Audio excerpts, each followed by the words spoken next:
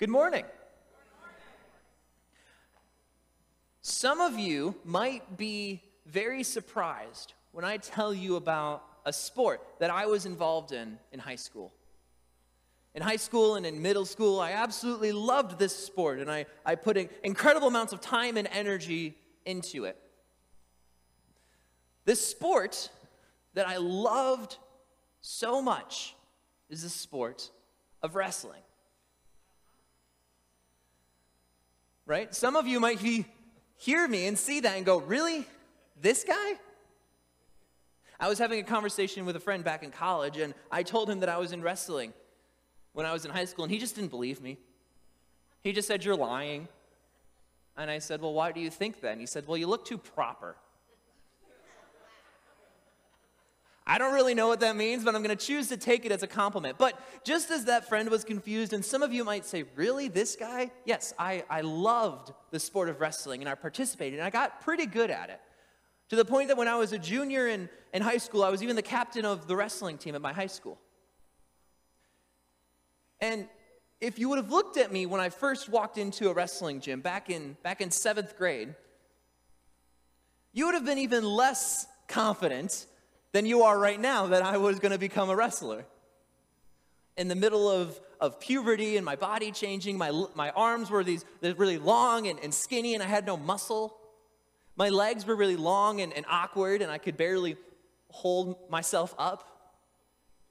I was not prepared to do this, to do this task that I had given myself. I did not have the natural advantages. I wasn't kind of shorter and stocky and a little bit stronger, which is what you need as a wrestler. I was out of my element, and if I wanted to get good, it would not have come naturally. Have you ever felt like that before? Have you ever been in a situation or been given a task in life and you said, "I'm not naturally able or fit to accomplish this task"? Maybe that person is. Maybe that person can do this, but me? How could I do that? Making it personal for those of us who are Christians, do you ever feel like it's an impossible task to grow closer to God? Do you ever struggle with that? Do you at different times feel like you're not naturally talented or naturally gifted with the abilities to grow closer to God? You know, that guy, maybe him, he's holy, he reads the Bible all the time, he knows Bible verses. Me? No. I struggle to pray sometimes. I'm tired in the morning, and it's hard to get up early and do my quiet time or read the Bible. It's a struggle.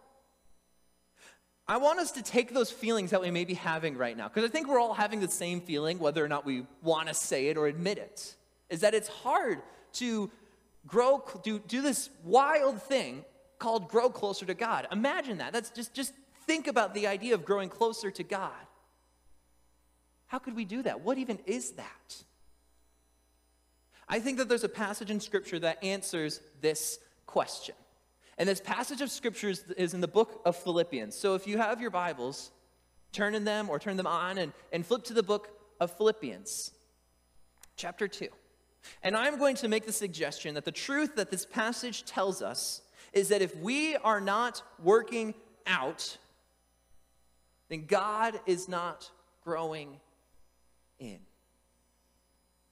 Let me repeat that. If we are not working out, God is not growing in. Let's talk about that. Are you in Philippians yet? There you go. Are you in Philippians yet? Okay, great. We're awake now. This is great. We're only going to be covering 2 verses today. It's going to be an easy morning. It's going to be a great morning. But before we get to these 2 verses, we're jumping into the middle of a chapter. We need to provide some context for it. And so before chapter 12, in verses 1 through 11, Paul has been constructing an argument, a suggestion, a command for the Philippian believers. The Philippian believers are in a city called Philippi, which is in modern-day Greece. And Paul has been trying to tell them all these different things in this letter, and in verses 1 through 11, the key theme is humility. Remember that. It's going to come important later. Humility. It talks about considering the needs of others above the needs of yourself. And it gives an example. It says that Jesus is our best example to understand what that means. Because Jesus, though was equal with God, did not consider this equality with God something to be grasped, but it says that he lowered himself. It says that he humbled himself, even to death. Even to death on a cross. Remember that word humility, because this is the best example and the best thing that we can bring into these two verses. We're going to start at verse 12, which says this. It says, "Therefore, my beloved, as you have always obeyed, so now, not only as in my presence, but much more in my absence, work out your own salvation with fear and trembling." There's a lot to unpack there. So let's take it piece by piece. Again, we've already said that Paul is writing this letter to these people in a city called Philippi, these Christian people, these people that are in church, in community together.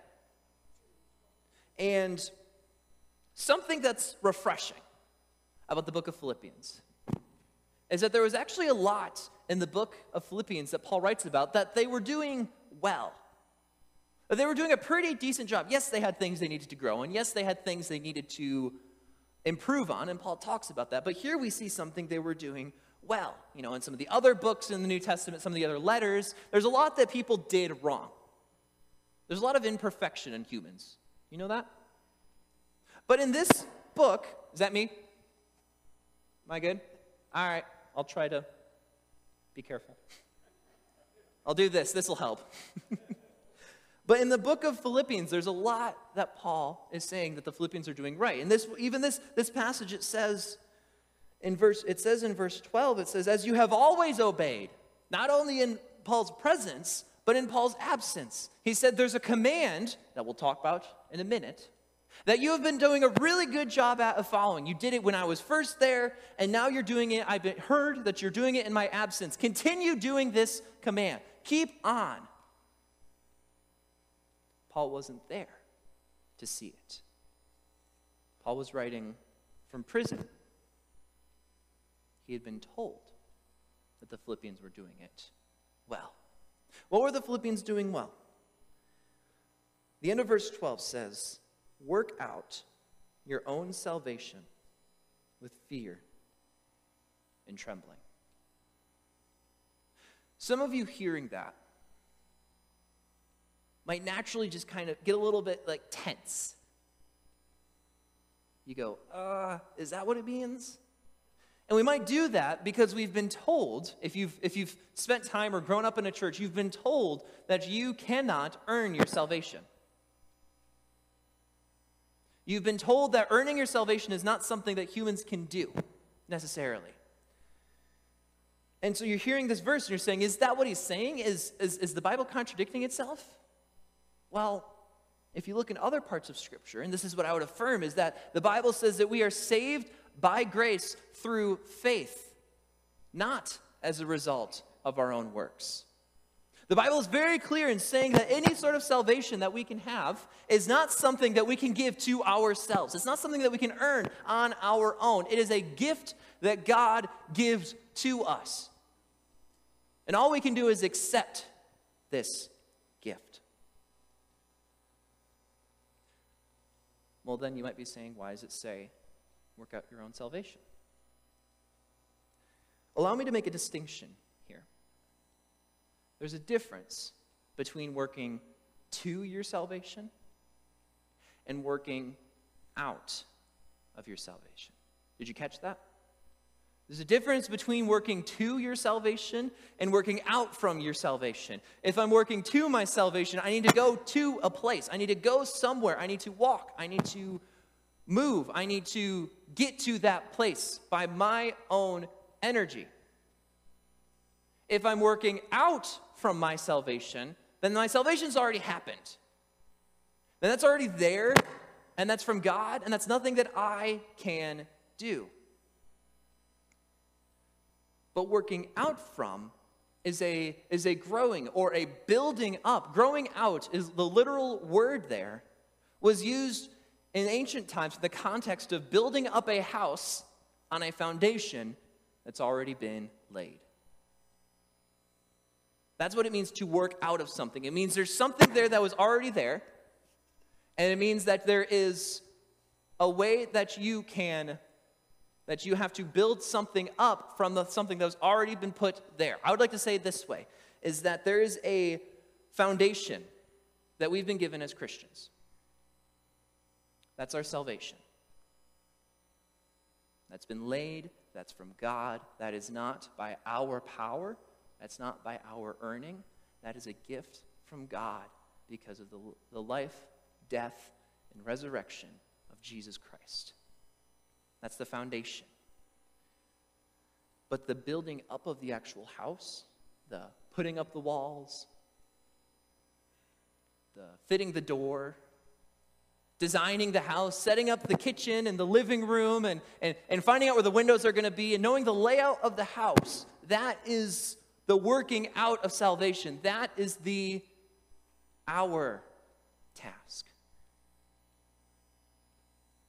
That is our task. But not just a task, but it's something we have to be cautious with, because it says in verse 12 that we are to work out our salvation with fear and trembling. Think about that for a moment. Think about that. That's hard for us. And I say us, I mean us living in a 21st century United States. It's hard for us to quantify that.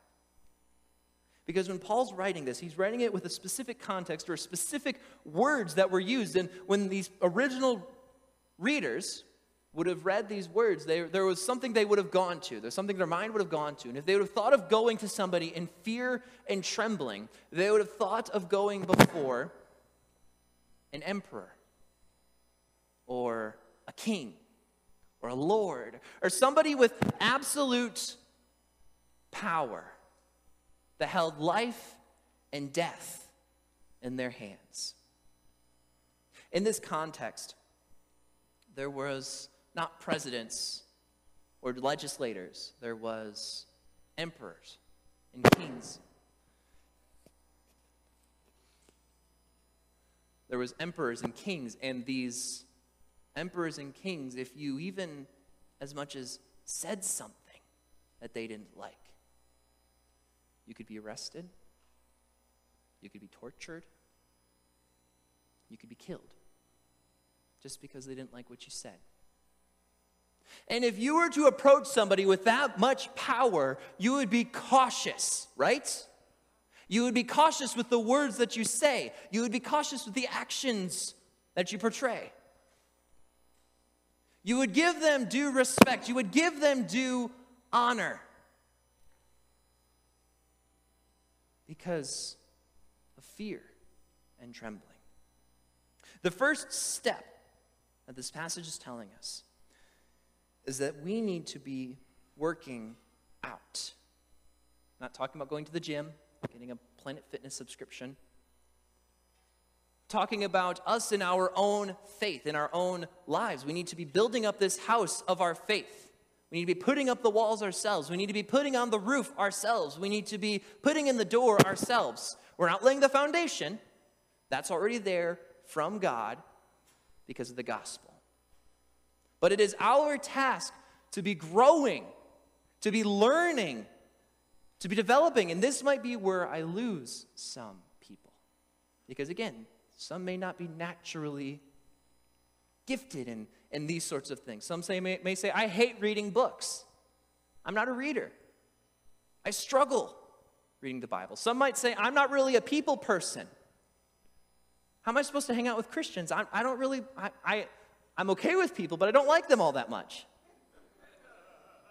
It's okay, we all think that. We're not naturally gifted for these things. Well, and that's where verse 13 comes into play.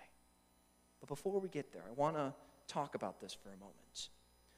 I want to talk about, growing. Because when we grow closer to God, our life looks more and more like the life of Jesus as shown in Scripture. Challenge, change, conform to the characteristics of Christ, right? So by growing closer to God, by building this what I'm calling house of faith, that is our own faith, then it's supposed to look more and more like what Jesus looked like. By reading the Gospels and understanding what Jesus looked like and the ways that he acted with people and us replicating that in our lives. And that is a hard task because that is our lives. That's not just a chunk of our lives. That's our lives. And everything has to be put on the table when it comes to our lives.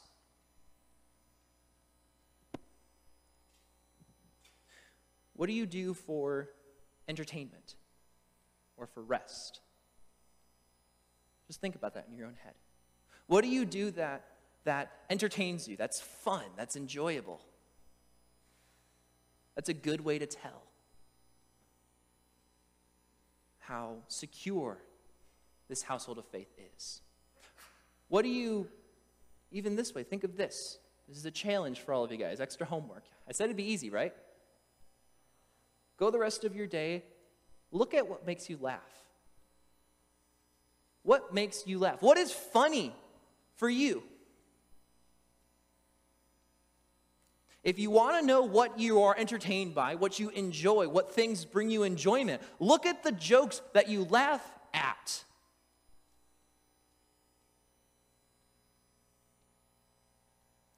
There's been points in my own life where I've laughed at a joke that was not funny. It was funny, but it's not funny. We need to look at all areas of our lives. If you've ever looked for a home, if you've ever been looking for homes, one of the ways that process can stop when you're looking at a specific home is if you find mold in that home, right? Nothing stops looking for homes more than saying, oh crap, we found some mold. And even just a little bit, right? It infects the whole house. And in the same way, guys, just a little bit can infect our whole house of faith, our own individual houses of faith. What's that mold in your life? Where is that mold in your life? Now, if this part sounds tricky, then, verse 13 is going to be a little bit trickier. It's going to be much harder. Because in some ways, it's easy for us to structure what we are supposed to do. I know what I'm supposed to do, and I can do that. I can work, and I can try, and I can fail, and I can get better, and I can grow, and I can keep trying to put up these walls, and they can keep falling down, but I'll keep trying to put them up. I can tangibly think, and I can map that out in my mind and structure that and say, here's what I'm supposed to do. The part that's hard to structure is the God part. Read with me in verse 13.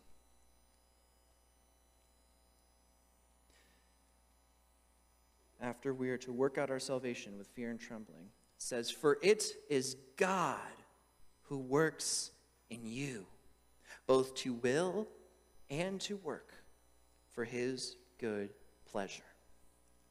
Okay. Is that a contradiction? Sure sounds like it. We're supposed to do the work, but God's the one that does the work. But, we're supposed to be putting in the effort, but it says here that God's supposed to do the work. They're literally right next to each other. If Paul was contradicting himself, you'd think he'd put them at different places, or at least. But they're right next to each other. They're almost a cause and effect sequence. One thing has to happen before another thing can happen. And if you look into the rest of Scripture, you're going to find examples of both us working for our salvation and God working for our salvation, growing us, helping us to mature as Christians. So if you came in this morning and asked the question, who is supposed to bring me closer to God? Is it myself or is it God? The answer is yes. And you came in here looking for clarity. It is literally a cause and effect sequence. Now we might be saying, well, why? Why does God want to grow me? What can I do? What is God's purpose in making me grow? Well, he says that in the rest of verse 13. He gives us two reasons. At the end of verse 13, it says, to will and to work, and for his good pleasure. Let's talk about those for a moment. To will and to work. When we put up the walls on our house of faith and we get the mold out of our house of faith and God sees us doing that, he continues to strengthen this house. Strengthen your individual house. And again, the mystery is that sometimes God will see some effort you put on and say, this is what I'm going to use to help them grow. Sometimes when he sees effort that you put towards working out your salvation, he says, I'm going to hold my hand for a moment. And that's something that I'm not going to pretend to explain to you, or something I'm not going to pretend to understand, because that is not me to understand. That is not my job. That is not our job. But know this, that the way this verse is set, we must be working out our salvation in order for God to use our efforts to build and to fortify our own individual households of our own faith. And from that comes to will and to work. You want to know why? We grow to will and to work, to the will of God and to the work of God. There is a task that we have been given as Christians. There is a job that we've been given that goes past just us getting stronger and getting better and growing more and learning more. There's a task beyond just you and me. And it's easy to come in on a Sunday morning and hear the message from the preacher and hear the worship. And it's easy to take that and say, okay, here's something that I liked, and here's something I kind of didn't like, and this was entertaining, and that was boring, and his shirt looks really weird. And it's easy to take those little bitty things and maybe even bring them to a life group, Sunday night or whatever else, and say, okay, well, what'd you think? Okay, what'd you think? Oh, I kind of like this part. I didn't really like that part. Oh, this said something. This really didn't say anything. And you go, okay, and then you go the rest of your day. Then maybe, depending on schedules, come to Wednesday night prayer meeting, where you hear another word, and it might be student ministries or children's ministries or prayer meeting or elective studies, and you hear more, and you go, okay, this is good, this is interesting, that's good. But if that's all we do with the information we learn in this building, we're missing the point for why we're learning it in the first place. We need to take this information and bring it outside of this building. Bring it outside of our brains. Bring it outside of our life groups, out of our services, and take it into a world that needs to hear Jesus. You want to know why God makes you grow? So that you can take that information that you learn and share the gospel and make disciples of all nations. Your neighbor, your coworker, a family member. To will and to work. The second part there, the final part of verse 13, says, for his good pleasure.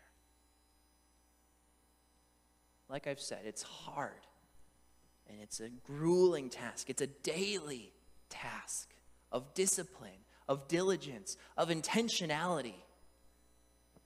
And every time we choose to say no to sin, every time we clean a little bit of mold out of our own individual little houses of faith that we're building up with the power of God, every time we do that, that gives God pleasure. He is pleased to see that. Every little effort we make, every time you think a thought and you say, I shouldn't think that, God is pleased. Every time you hear a group of people saying things they shouldn't say and you refuse to join in, God is pleased. Every time you share the gospel with somebody and they accept it or don't, or they say they don't understand, or they say you're crazy, God is pleased. Every time we turn off a movie because it's just not beneficial for us, God is pleased. It gives God pleasure. And now, something I also want to say right now is there's a difference. I want to be very particular here. There's a difference between God's love and God's pleasure in us. They're intertwined, but they're different. God's love will remain constant. You can never lose the love of God. When you are saved from your sins and you believe in Jesus and have repented of those sins and trusted in Jesus to forgive you of those sins, then you have a constant love from God. God's pleasure in us that can rise and fall. There can be seasons in life where we have more of God's pleasure, when we're being more diligent in building up this house. There can be difficult seasons where we have less pleasure. Just like think of being a parent. You would love your children, and that would not go away. But there's some moments where it's difficult, or there's moments where you're frustrated with your children, when they're not obeying, when they're not doing what they're supposed to be doing. And in the same way, God's love will always be constant for us. We will always have a saving love. But God's being pleased in us, well, that depends on how much we desire to grow closer to Him and how much of an effort we are going to take to grow closer to Him. Work out your salvation with fear and trembling, for it is God who works in you, both to will and to work for His good pleasure. Bringing it back to my beginning story, and the beginning of this whole talk. I walked into a wrestling gym and I was in over my head. I wasn't equipped, I wasn't prepared. But I went in. And I worked hard. I lifted weights. I learned the rules. I went through the drills. I did what I knew that I needed to do to become a better wrestler. And it started to show. But there was only so far that I could bring myself. There was only so much that I could bring. I couldn't bring myself further than I'd ever been. I was imperfect, and I had weaknesses. That is where my coaches came into play. They taught me things that I didn't know. They encouraged me in certain things that I was doing right. They told me to avoid doing things that were wrong and that were going to hinder my chances of being a good wrestler. They recorded my matches, every single one of my matches, and showed me the things that I did right and showed me the things that I did wrong. They stuck with me in my victories and congratulated me, and they stuck with me in my failures and in my losses, and they showed me how to become better. But they weren't going to do the work unless I put in the effort. Friends, in the same way, we have a task to do. We have a job. whether we're naturally equipped for it or not. But the best part is we're not alone in that task. Is that God is the one that uses our efforts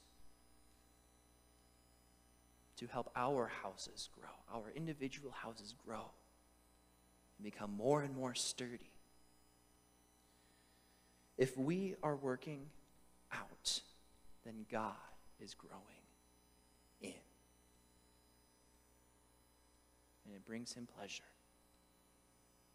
And it's for his honor. And it's for his glory forever and ever. Amen.